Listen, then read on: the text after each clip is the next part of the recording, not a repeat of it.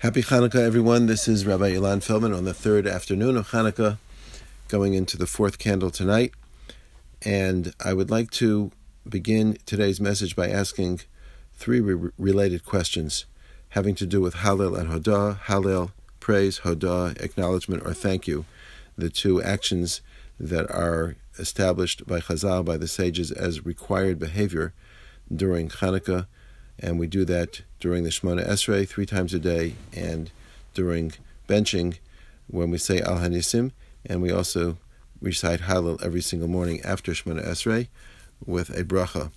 This is the model, the source, so to speak, the source Hallel for all Hallels.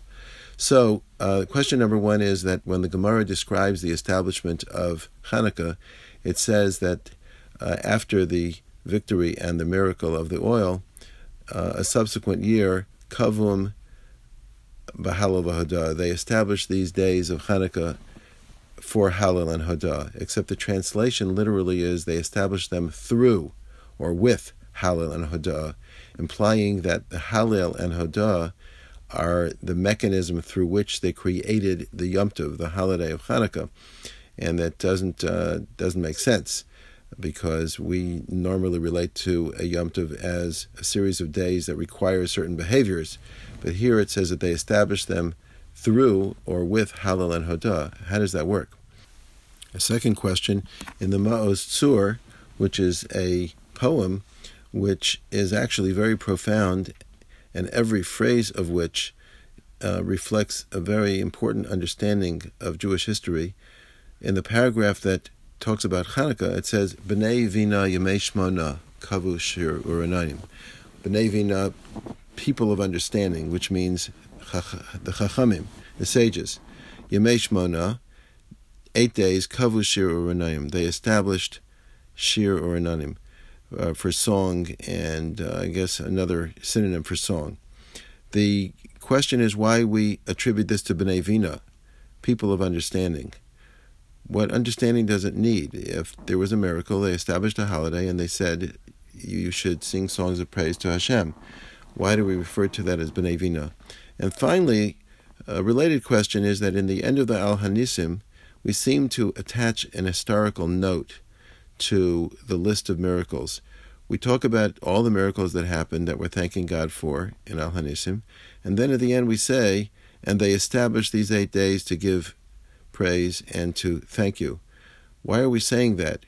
That doesn't belong in a paragraph where we're thanking God for daily miracles and for the miracles of Hanukkah.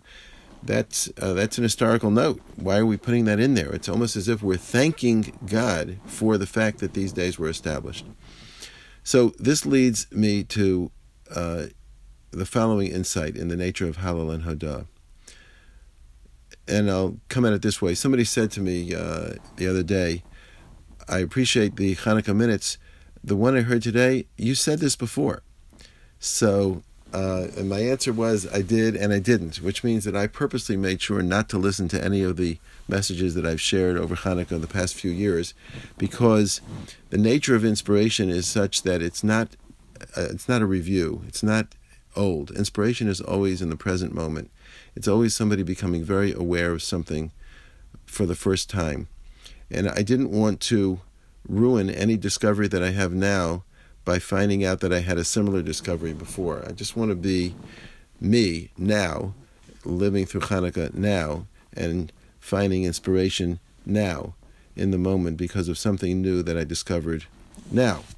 And that's exactly the point. We do this with plays and movies. People watch plays over and over again, or movies. Why? They already know what's going to happen. The answer is because if the movie is well done, it brings the viewer back to a moment of tension where it didn't have to go that way. And it's so real that you actually get caught up in how is it going to get resolved. And even though you know the end, you kind of appreciate how well it worked out, or how surprising, or how it didn't have to go that way. Recently, a husband was talking to me about his marriage, and I commended him at the end of the conversation for the way that he is dealing with the matter and his courage. And he said to me, how else would a person do it? And I described to him what some people might do in his situation, and he became inspired. And the reason he was inspired is because until he realized that it didn't have to go that way, he assumed that that's the only way that things go. As soon as he realized that he was actually taking a route that not everybody travels on, he was inspired by his own vision and his own courage. So that's the nature of inspiration. With that introduction, I would say that that's the point of Hanukkah. The point of Hanukkah is that Hanukkah doesn't exist independent of us.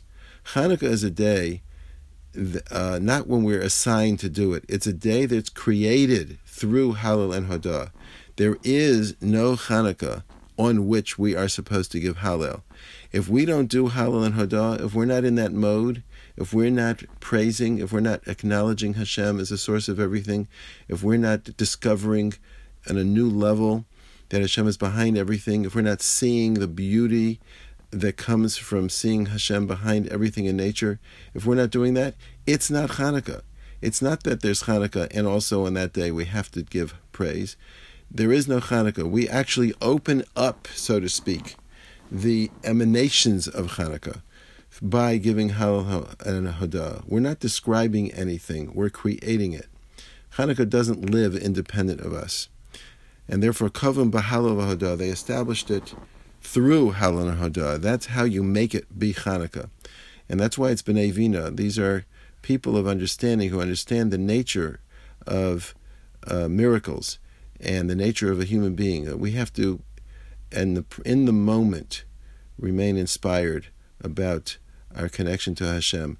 And that is how we're going to make it through the darkness of exile. Because the world around us wants us to think that things happen by cause and effect, that there's no director behind human history, and things just go the way they go. And our job is to see Hashem in everything. And that's what Hallel and Hodah is. And it doesn't have to go that way, meaning that when we take the opportunity to see everything in our lives, that doesn't have to be that way. My fingers don't have to work. My breath doesn't have to work. My mind doesn't have to work. My eyes don't have to see. Colors don't have to be. Sunrise and sunset doesn't have to happen this way. The moon doesn't have to wax and wane. When a person starts realizing all that, he gets inspired by everything, and then he sees Hashem, the creator, behind it all. That's what Hanukkah is. It's an act of creation, moment by moment. Have a happy Hanukkah.